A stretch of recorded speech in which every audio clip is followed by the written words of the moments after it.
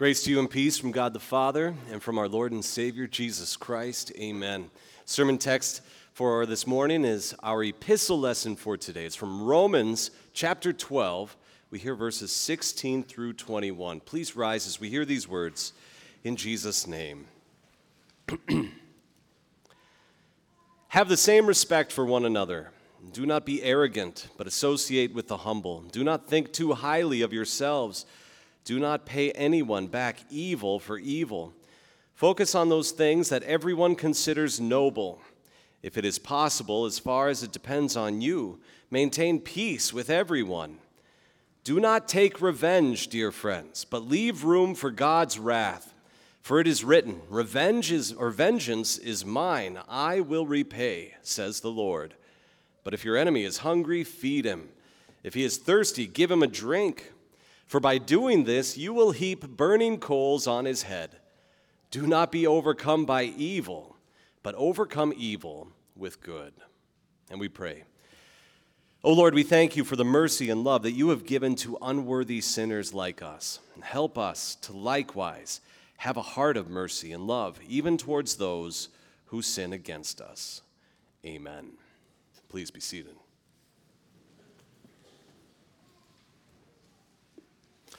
How does God want you to approach other sinners? You have enemies out there. There are people out there who might really despise you, might not like you, might be working hard to get you, to make your life miserable. What are you supposed to do about those people? What would God have you do with them? I think we're going to wrestle with this topic that we have before us today because this is a difficult topic for us. It's a topic that doesn't come naturally to us. The fact that God wants you and me to approach other sinners, even those who are out to get us, our enemies, He wants us to approach them in love. Even if someone is evil to us, God doesn't want us to repay them with any retribution. He wants us to leave that up to Him. He instead wants you and me to do good to them, to that person. Jesus made this clear in his Sermon on the Mount in Matthew chapter 5. He said, I tell you, love your enemies and pray for those who persecute you. Similarly, a few moments ago in our gospel lesson, we heard Jesus say, be merciful. Do not judge, do not condemn, forgive.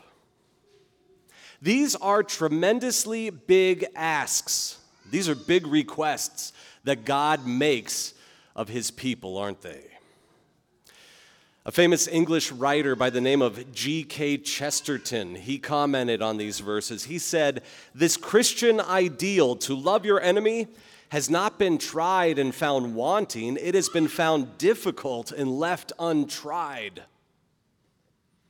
Another English writer by the name of C.S. Lewis, he also commented on these verses. He said, everyone says that forgiving and loving one's enemy is a lovely idea until they have something to forgive, and then the subject is greeted with howls of anger. It's not that people think this is too high and difficult a virtue. It's that they find it hateful and contemptible. That sort of talk makes us sick, they say. And I agree with them. When I have been wronged, when I have been hurt by another person, I do not want to forgive them. I don't want to love my enemy. I don't want to repay evil by doing good to that hurtful person. That's crazy, isn't it? When someone pushes my buttons, I would rather lash out at them. If someone is saying something really mean and nasty to me or about me, well, I would rather say some really mean and nasty things to them or about them.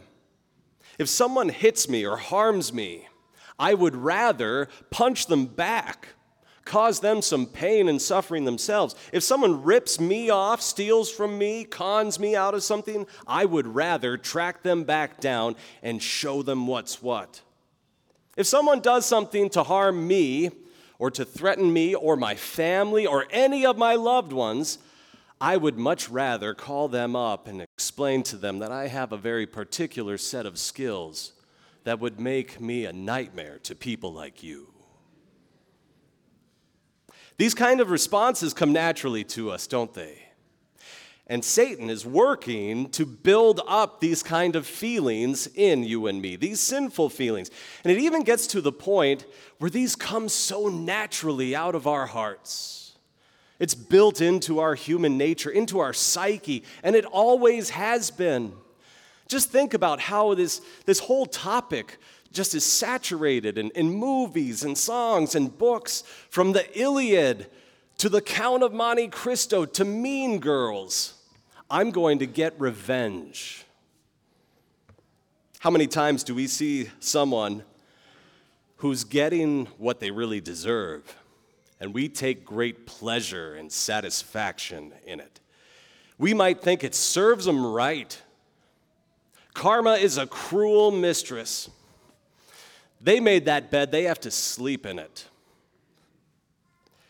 When your football team is playing their arch rivals and you see their star player go down with a bad injury, do you immediately think, oh, that poor fellow, he's in pain, he's in suffering, his career, his livelihood is in jeopardy? No, of course not.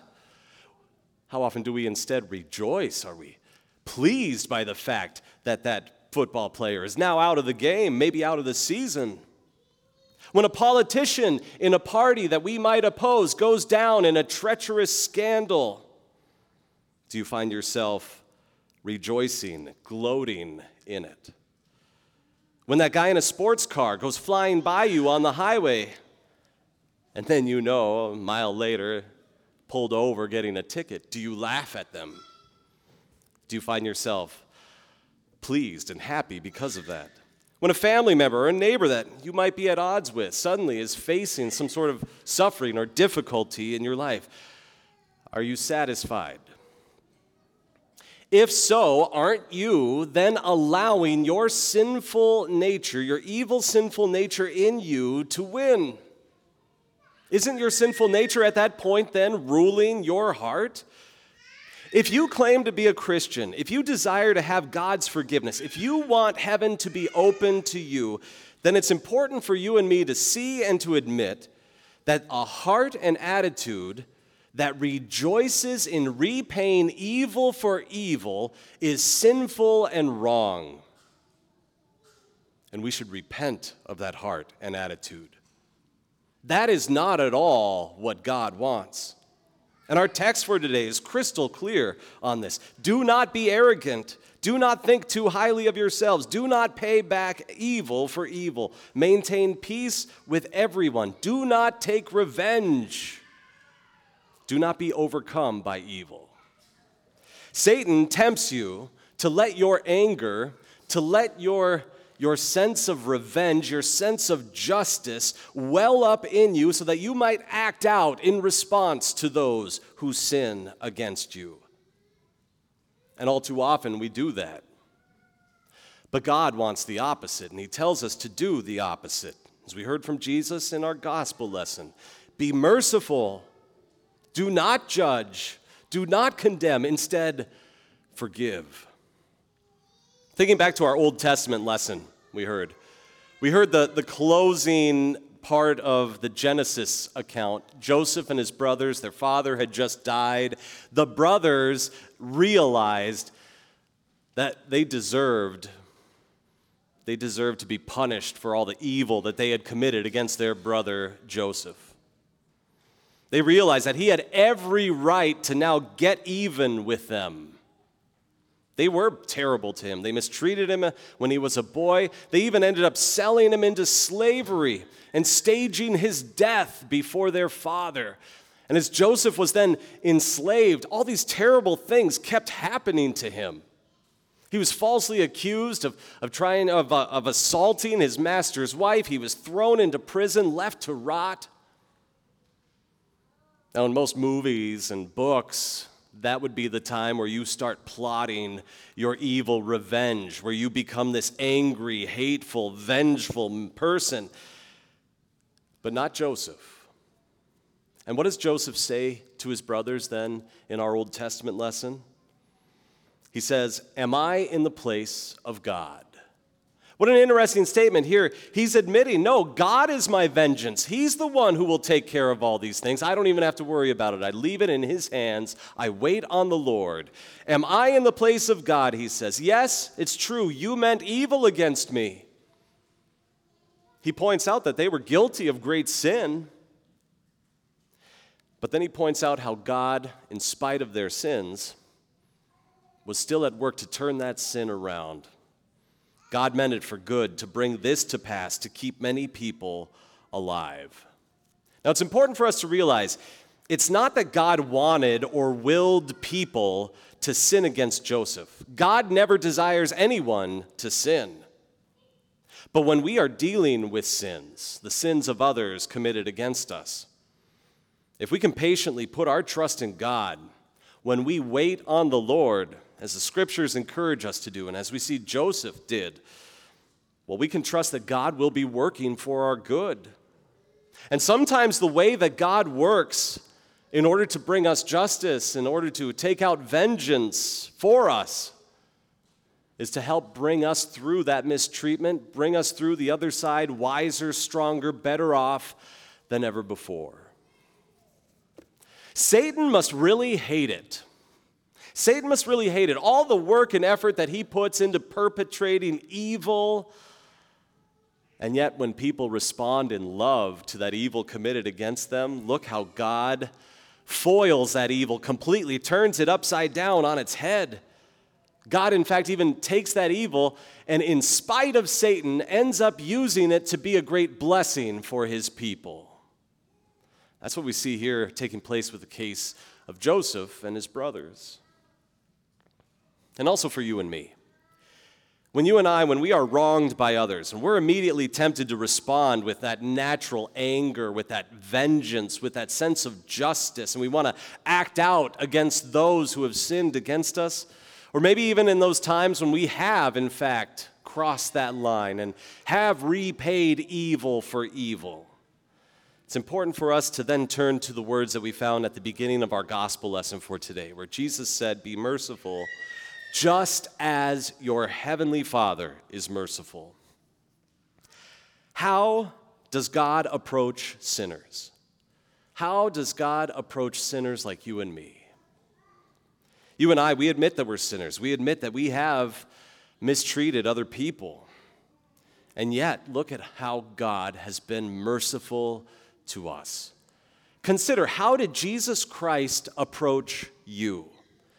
Consider what our Lord Jesus did for us. Even while we were still sinners, while we were his enemies, he was at work not to take his anger out on us, not to take revenge on us who had mistreated him, but instead he was at work to save you and me.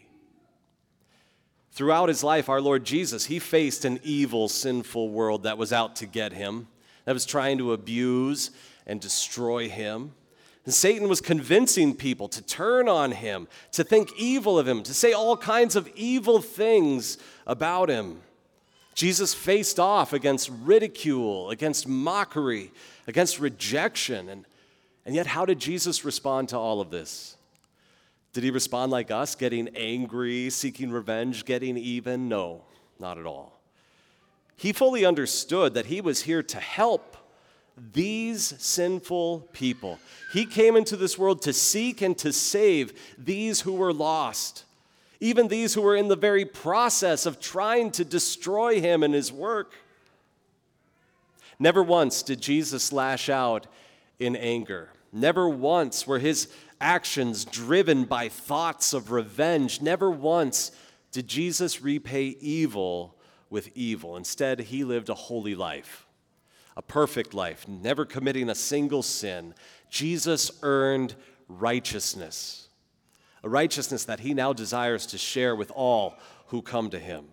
And even as Jesus was being brutally mistreated, even as he was wrongfully arrested, as he was beaten, being tortured, as he was being nailed to a cross, he wasn't muttering out angry thoughts of vengeance or revenge against these people, but just the opposite. In the midst of this mistreatment, he was concerned about those people, praying, "Father, forgive them." He was willingly allowing this to happen for the sake of those people who put him there in the first place, including you and me. Jesus went to the cross. He went to bleed, to suffer, to die in order to pay for all sins, including your sins, my sins, and also for the sins of those other sinners that they commit against us. And glory be to Jesus. He did this so that Satan's efforts, so that Satan's work might come unraveled, that you and I, and even those who have wronged us, who have sinned against us, we might have this wonderful gift of forgiveness, salvation from hell, the gates of heaven opened to us. The words that Joseph spoke to his brothers in our Old Testament lesson, they're also words that really are fitting and apply to Jesus and what he now says to us. Yes, you meant evil against me. Because of your sins, Jesus says, I went to the cross. I was put on the cross. And yet, look how God meant it for good. How he's turned this evil, the greatest tragedy the universe has ever seen, God's turned it upside down and has blessed his people through it to bring to pass the saving of many lives. Really, we hear an Easter message echoed in those words of Joseph. As Joseph stood before his brothers and they were coming to him worried, Joseph points back and he says, look at how everything has been accomplished. Look at everything that God has done to get us to this point. Have comfort in knowing that this is God's work and I trust in him. Jesus says the same thing to you and me now. We know the evil that we have committed. We know the times where we might even still fall into this temptation to take revenge on others. And we come to Jesus and we're worried, Lord, we've messed up again. And he says, look at the open and empty tomb. Look at how God's work has been accomplished. I have done everything so that you can stand with me with your sins completely forgiven. Look at what God has done in spite of your evil. Yes, your sins put me on the cross, Jesus says. But look how God has worked it for good, for the saving of your life. Our Lord Jesus has also said, I want you to love one another as I have loved you. He loved those who had sinned against him. He was willing to forgive even those atrocious sins that had been committed against him. And in a sense, our Lord Jesus got even with those people who had sinned against him. He got even with them, not by sinking down to their level, by repaying evil for evil, but he got even with those sinners by bringing them up to his level, by forgiving them, by pulling them up out of their sin and giving them his righteousness that he shares with them. And this is something that he does for you and me. He gets even with us, sharing with us his righteousness, his forgiveness, everything that he earned on the cross. What a wonderful thing this is, something for you and I to rejoice in, that Jesus got even with us. And he does that here in this place as he shares his word and his sacraments with you and me. Through this message, through the word, he proclaims to you a message of how he approached you, a sinner, in love. He bought you back from your sin. He has forgiven you of all your sins. In baptism, he has removed your guilt, your sin, all the anger and vengeance of God that you and I deserve. It's been washed away in the waters of baptism. In the Lord's Supper, the very body and blood that was sinned against and yet committed no wrong, it is now shared with us.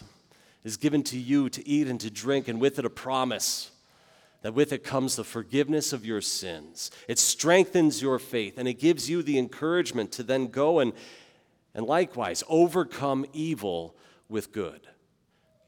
Knowing this love that Christ has given to you and me, we want to approach sinners in the same kind of way, with that same kind of heart as our Savior approached us. You can now get even with them, not by repaying evil for evil, but pointing them to Jesus. Point them to the righteousness that they too can have. Help them to come up out of their sins and to join you shoulder to shoulder as you get to stand before God as God's saints. What a wonderful opportunity this is that we have, and really that's the encouragement here. Overcome evil with good. Similar to what our Savior said in Matthew 5, that they may see your good deeds and praise your Father in heaven. So how does God want you to approach other sinners? Well, not how our sinful nature would want us to approach them, angrily seeking revenge, striking back at them, no. Instead, consider how our Lord Jesus approached us, how Jesus came to you and me in mercy, working for our good, working to save us. See how our Savior got even with us by bringing us up to his level, by sharing his righteousness with us, by forgiving us our sins. And rejoicing in this, we want to do the same to those who might sin against us. We can get even with them by pointing to the forgiveness, to the righteousness that has been freely offered also to them by our Savior Jesus. And we pray, O Lord, help us to love even our enemies, and give us the strength to do good even when evil is committed against us, and help us to commit ourselves to you and to your vengeance. And we thank you for the mercy you've given us. Help us now point to this mercy as we approach those who sin against us. Amen. And the peace of God that passes all understanding, guard and keep your hearts and minds through faith in Christ Jesus. Amen.